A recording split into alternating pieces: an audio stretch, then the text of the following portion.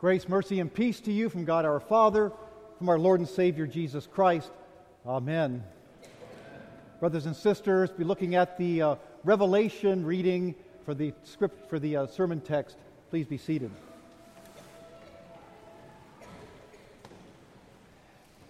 This time of year is quite eventful in the Christian calendar. Of course, October 31st is Halloween, which does have a Christian connection because since 270 A.D., Christians have had a day to honor Christians who had died, especially those who had died because of their faith in Christ. Eventually, that date landed on November 1st, and it became called All Hallows Day or All Saints Day. Hallow means holy or saintly. All Saints Day is November 1st even today, including for Lutherans, but it's mostly celebrated on All Saints Sunday, the first Sunday in November, which would be today.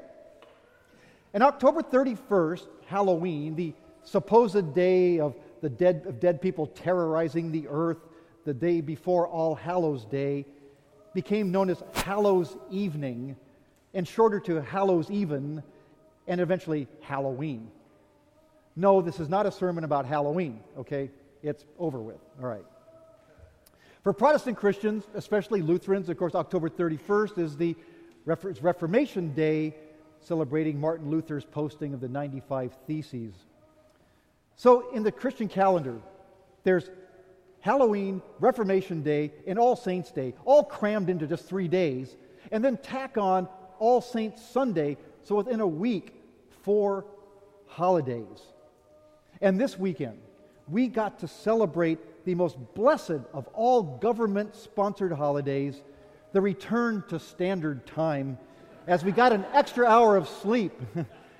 Saints be praised. Well, today, we recall and honor the lives of the saints who have gone before us. They've gone into heaven, while we saints here on earth wait for that day. And it's a day to remember the death of these saints, but more so to celebrate their life.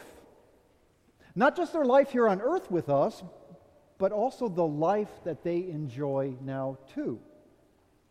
And we can celebrate also being saints that are alive.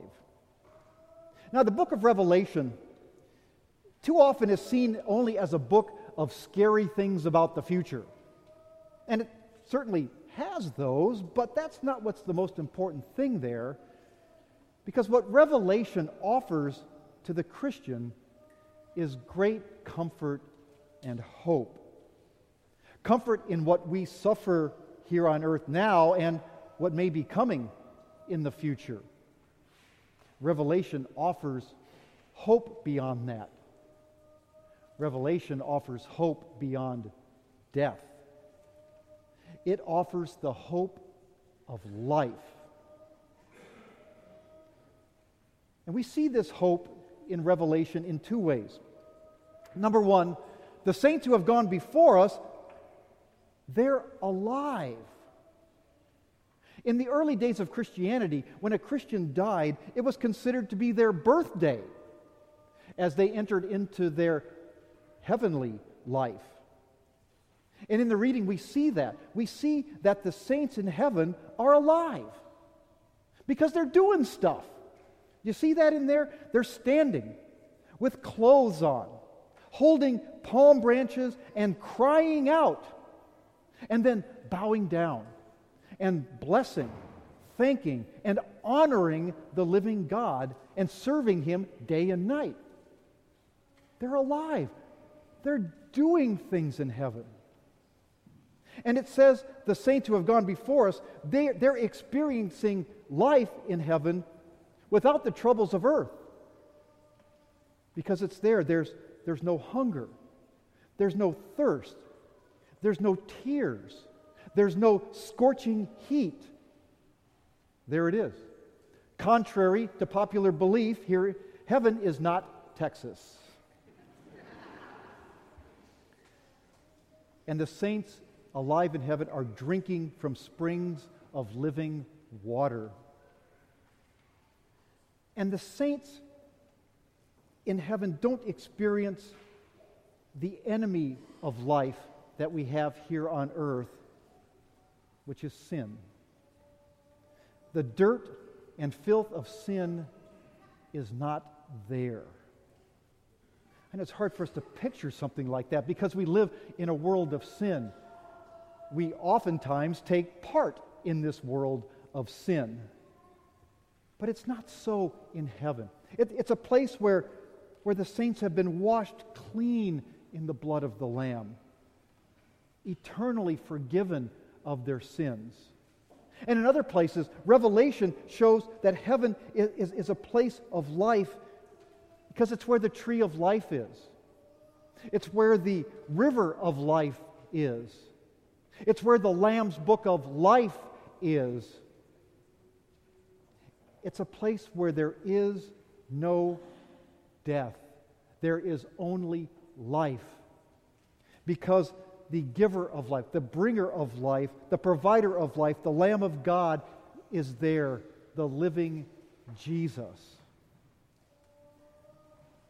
Jesus gave His blood. He gave His life to wash those saints. And He rose again to give them life. And they now are saints alive. Jesus said that He came to give life and to give it abundantly. That means eternally. Those that have gone before us, they have that now. They are saints alive. But we can have comfort in that, but there's more. We can also have comfort that the same life destination of those saints is ours too. We have comfort in our present tribulations here on earth and sometimes even persecution. Yeah, we have the tribulation of the worries of this world. We have the tribulation of stress over health and finances and relationships and the future. I remind the students at University Lutheran Church that there's the tribulation of the world of academia and homework and tests and pressure. And I always remind them, remember, you paid for this. But there's also the tribulation of our sin. Sin is the cause of our death. But it's not the end of all things. Jesus gives us life. See, God intends for us to live. That's how it is for us saints here on earth, that it's a place of life for us. There's no death in heaven, but death has no power over us here either. I know that's hard for us to imagine. We live in a world of sin and death. But death is not the last word for us. We are supposed to live. We live in the power of life given to us in Jesus Christ's death and His resurrection. What He did for those saints who have gone before us, He does for us. We are Easter people. We are forgiven people. We and the saints who have gone before us are living people. God wants us to live. God created us to be living beings. Death is not supposed to be something that we are a part of. We're supposed to be living creatures. And in Christ we are. We are saints alive. Yeah, there's this prospect of death. There's this death penalty that we live under, but it's not final. Someday we will be reunited with those saints who have gone before us. And that usually brings up questions like, well, will we know each other in heaven, Pastor? Will we recognize each other? Will we be able to hang out with each other and talk with each other? And really that's another sermon, or Bible class anyway, but I'll just say it for now. I think so. That's because on the last day, when Jesus returns, even our bodies are going to live again, resurrected, glorified, made new, rejoined with our soul in heaven to be there eternally. God wants eternal life for us. Body, soul, mind, spirit, the whole shooting match. He wants it all for us. That's a weird idiom, isn't it? The whole shooting match, I guess. Yeah. It's almost as good as the whole ball of wax, I guess. Yeah. God wants that all for us. And I think the concept of life is a vital aspect of Christianity. Christianity is a religion. It's a way of life, but it's also a worldview of how we see things, how we observe the natural and the supernatural world. And I think that worldview boils down to life. Christianity is all about life. And we confess it in the Nicene Creed, especially, as we will here in a moment. We confess that we believe in God the Father, maker of heaven and earth, the maker of all living things, maker of life. And we believe in Jesus Christ, who was conceived, born. He died and rose again. God becomes human. God becomes part of our earthly life in Jesus and experiences all the things about life. And we believe in the Holy Spirit, the Lord and giver of life. And we believe in the resurrection of the dead and the life of the world to come. Christianity, we confess life. This world we live in confesses death. That's the best it has to offer. That's where it ends up, is in death. Christianity brings life. And everything, all the social, political, natural, and supernatural views that Christianity has, it's in support of life.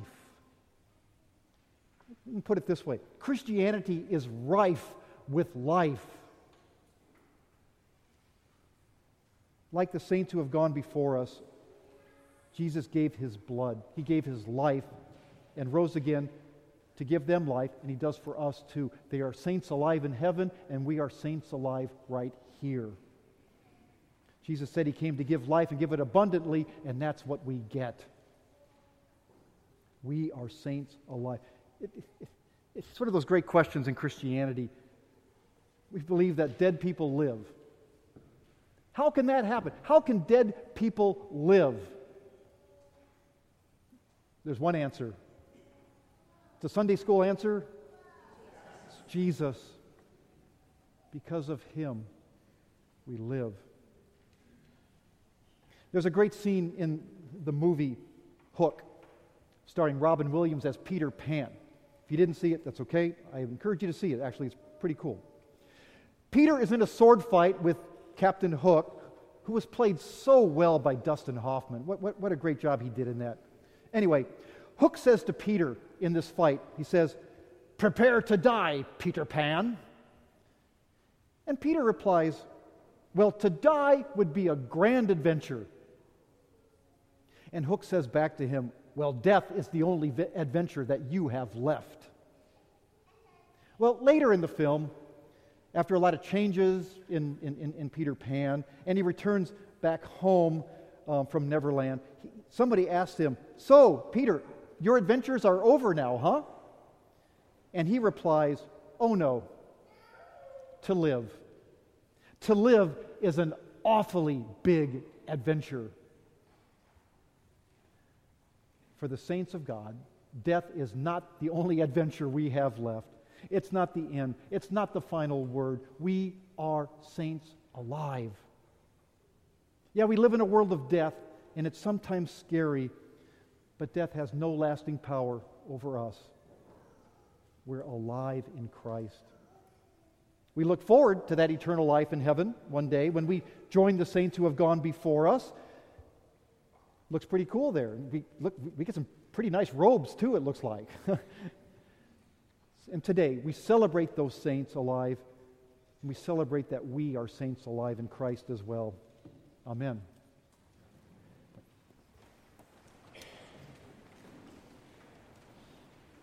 Now may the peace of God, which passes all understanding, keep your hearts and minds in Christ Jesus. Amen.